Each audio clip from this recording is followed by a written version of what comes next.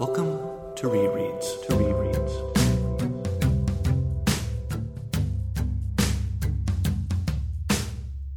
There once was a boy who possessed gifts for the conjuring of magic.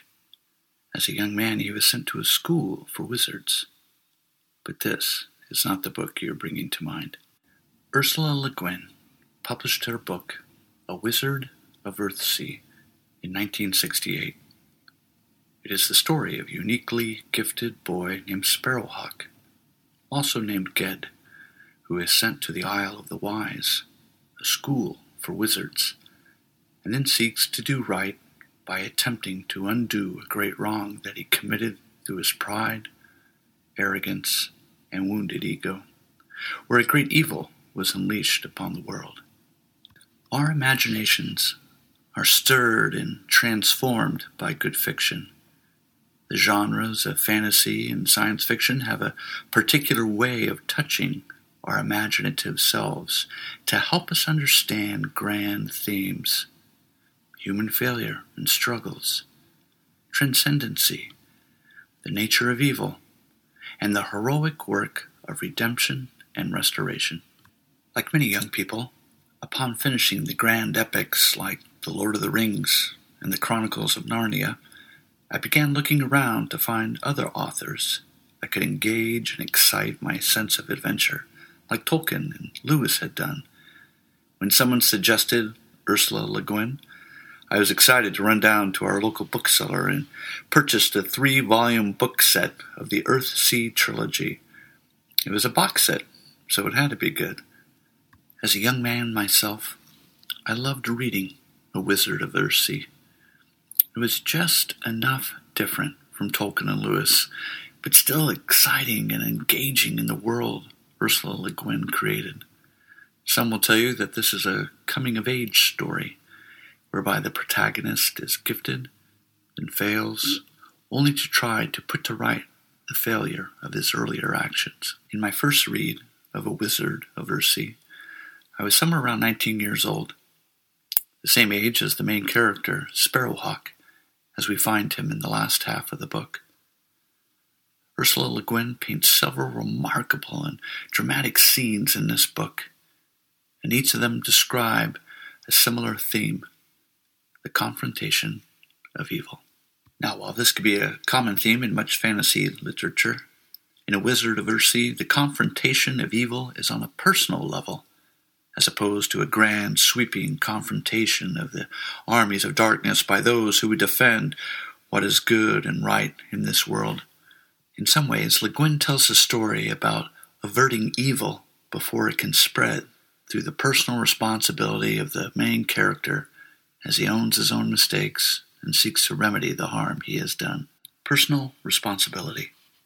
There is a reason that this theme resonated with me.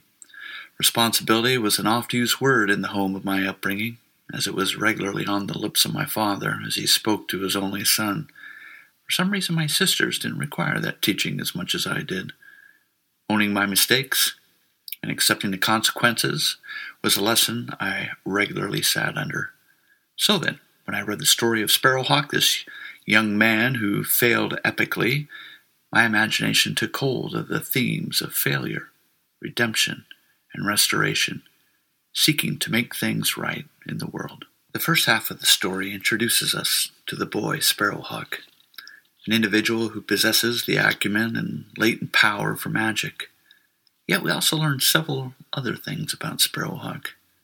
He is proud, and bristles at being thought of a fool. He is hungry for knowledge, but not for wisdom. He thinks power is to selfishly wield, as opposed to being a way to serve others. Sparrowhawk's great abilities need the tempering of wise, humble teachers who seek to help the young aspiring wizard to find his way in the world of Earthsea. And here then lies the difference for me in my first reading and recent rereading of A Wizard of Earthsea. In my first read, I was attracted to the protagonist and his heroic and sometimes ill-conceived deeds. In rereading the book, I find the older teachers of Sparrowhawk to be the more compelling characters. Like Sparrowhawk, my 19-year-old self overlooked the undercurrent of wise teaching described in this story and desiring the adventure and action of its hero. Certainly the action is compelling and dramatic, battles with dragons and shadow creatures from another age. But it is the conversations between these older masters and Sparrowhawk where the action slows down and the wisdom of humility and quiet reflection is the real power that is demonstrated and taught.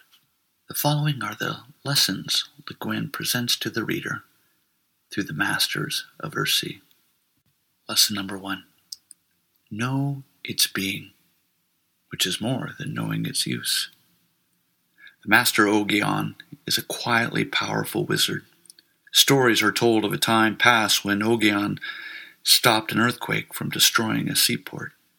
Yet Guin does not seek fame or prestigious positions in the courts of power. Instead, he is content to wander the hills and mountains in solitude, offering aid to those simple folk who require it. In the first days of Sparrowhawk's guidance under Guin, young man grows quickly disillusioned. Wizardry is about mastery, controlling the elements and doing whatever your whims might suggest.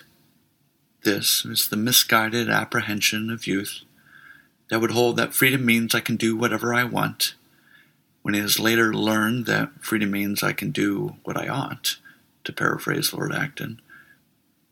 In a beautifully simple scene, Guin has a conversation with young Sparrowhawk, known as Ged, about the ways to walk in the world. Here is how Le Guin describes this scene. Though a very silent man, he was so mild and calm that Ged soon lost his awe of him. In a day or two more, he was bold enough to ask his master, "When will my apprenticeship begin, sir?" "It has begun," said Guin. There was a silence, as if Ged was keeping back something he had to say. Then he said it, "But I haven't learned anything yet." "Because you haven't found out what I'm teaching," replied the mage, going on his steady, long-legged pace along the road.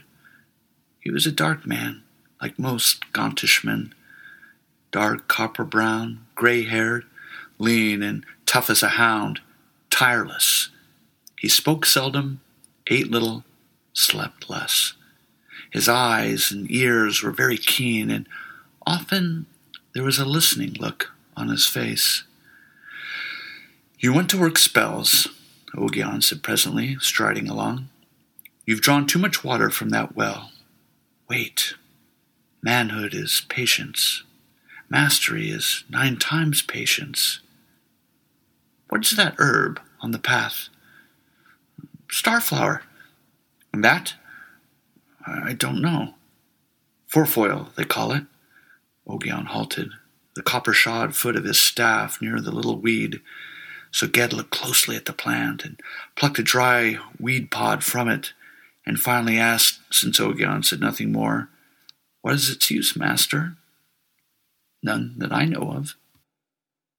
"When you know the forefoil in all its seasons and root, leaf, and flower, by sight and scent and seed, then you may learn its true name, knowing its being, which is more than its use." Lesson number 2. For what I have is what you lack.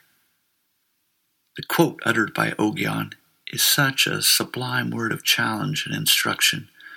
Guin takes the younger man under his tutelage. Sparrowhawk, impatient of the slow and simple teaching of Guin, chooses to act in a classic sorcerer's apprentice manner. He surreptitiously takes a peek at a book of spells and begins to utter an incantation that is both dangerous and beyond his skill. Thankfully, Sparrowhawk is both interrupted and saved by his master from the dark shadow that had been foolishly invoked. Seeing both the power and impatient foolishness of Sparrowhawk, Guin offers the young man a choice. Go to the Isle of the Wise and learn from the great masters, or stay and learn under his quiet, patient ways.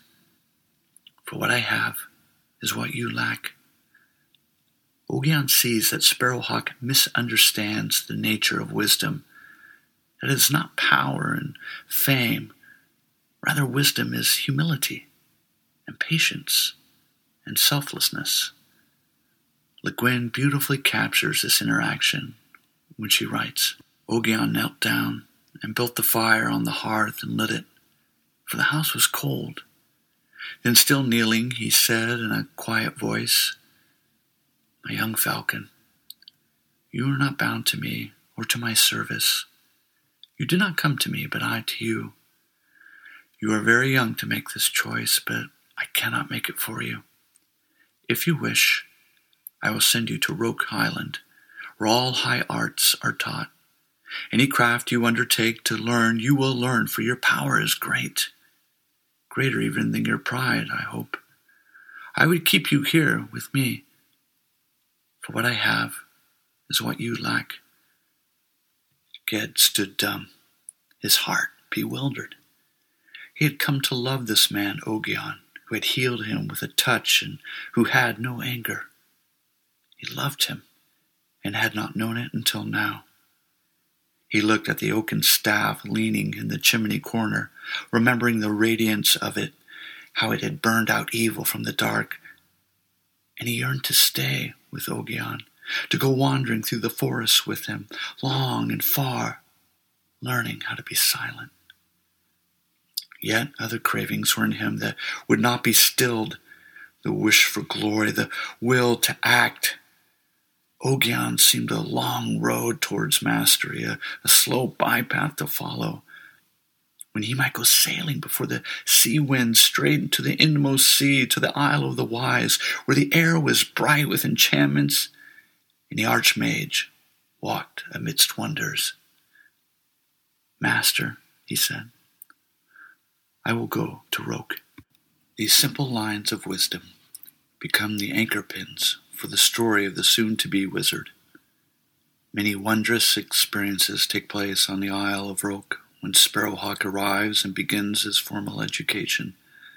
Sitting under the 9 masters of Roke, Sparrowhawk is taught how to create illusions, changing the appearance of things, capture and make use of the power of weather, and learn the true names of the created world and its occupants.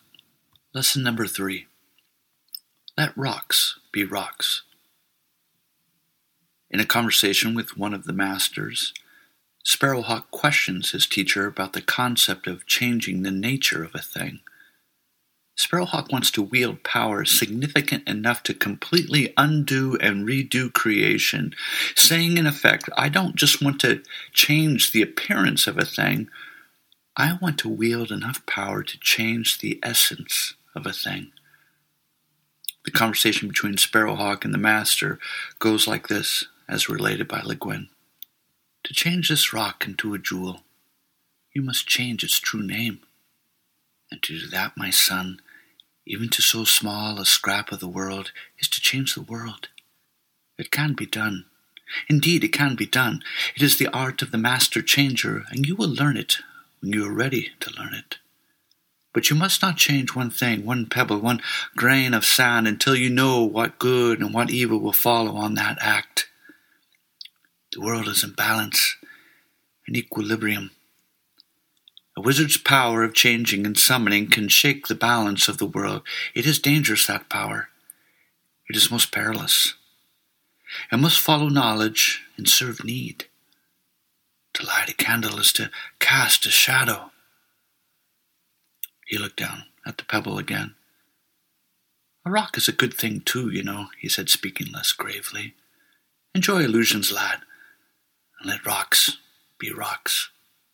Mastery and power must never supersede the cares and concerns of the world. Just because you can do something doesn't mean you should do something.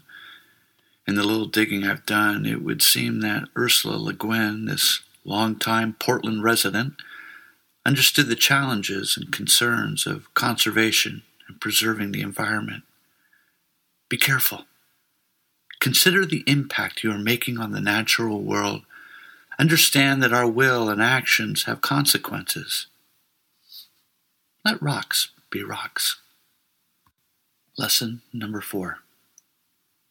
It is the shadow of your arrogance, the shadow of your ignorance, the shadow you cast.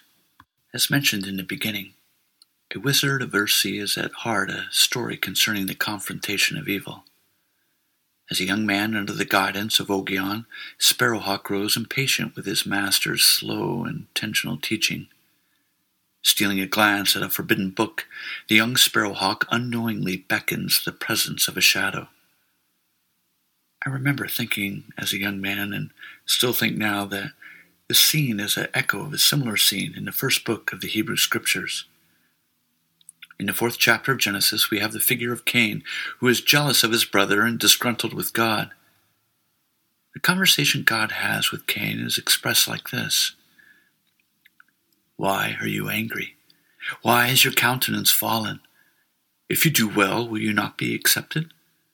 If you do not do well, sin is lurking at the door. Its desire is for you, but you must master it." Compare this with the following selection from A Wizard of Earthsea. Raising his head, he saw it was dark in the house.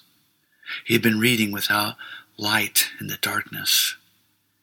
He could not make out the runes when he looked down at the book. Yet the horror grew in him, seeming to hold him bound in his chair. He was cold. Looking over his shoulder, he saw that something was crouching beside the closed door, a shapeless clot of shadow darker than the darkness. It seemed to reach out towards him, and to whisper, and to call him in a whisper, but he could not understand the words. The brilliance of Guin, creating this character of the shadow, who will become this dangerous and enigmatic figure in the story. Sparrowhawk has unleashed its malevolent presence upon the world. At a later point in the story, Sparrowhawk suffers a near-fatal attack by the shadow creature. After many long months of his recuperation, Sparrowhawk has to sit under the chastening words of the Archmage of Roke, the master of the Isle of the Wise. It is he who tries to explain the nature of evil that Sparrowhawk has set forth. "Lord Genscher, I do not know what it was, the thing that came out of the spell and cleaved to me. Nor do I know. It has no name. You have power inborn you, and you used that power wrongly to work a spell over which you had no control, not knowing how the spell affects the balance of light and dark, life and death, and good and evil. And you were moved to do this by pride and by hate. Is it any wonder the results were ruin? You summoned a spirit from the dead, but with it came one of the old powers of unlife. Uncalled, it came from a place where there are no names. Evil. It wills to work evil through you. The power you had to call it gives it power over you. You are connected. It is the shadow of your arrogance, the shadow of your ignorance, the shadow you cast. Evil. Our shadow selves. Our darker instincts that work out of a wounded pride. This evil becomes personified in Guin's story, and it is a story, I believe, that has much to teach us. A Wizard of Earthsea is a wonderful story to read and reread. It is a story for young and old, with themes that engage our imaginations, no matter where we find ourselves in our own voyage. This has been Rereads, and my name is Kent Place. Join us next month as we consider Sister Joan Chittister's The Rule of Benedict, an Insight for the Ages. Here's a little teaser from the sagacious nun. To the wise, it seems, life is not a series of events to be controlled. Life is a way of walking through the universe, whole and holy. Until then, be well, and remember, you can never step into the same book twice.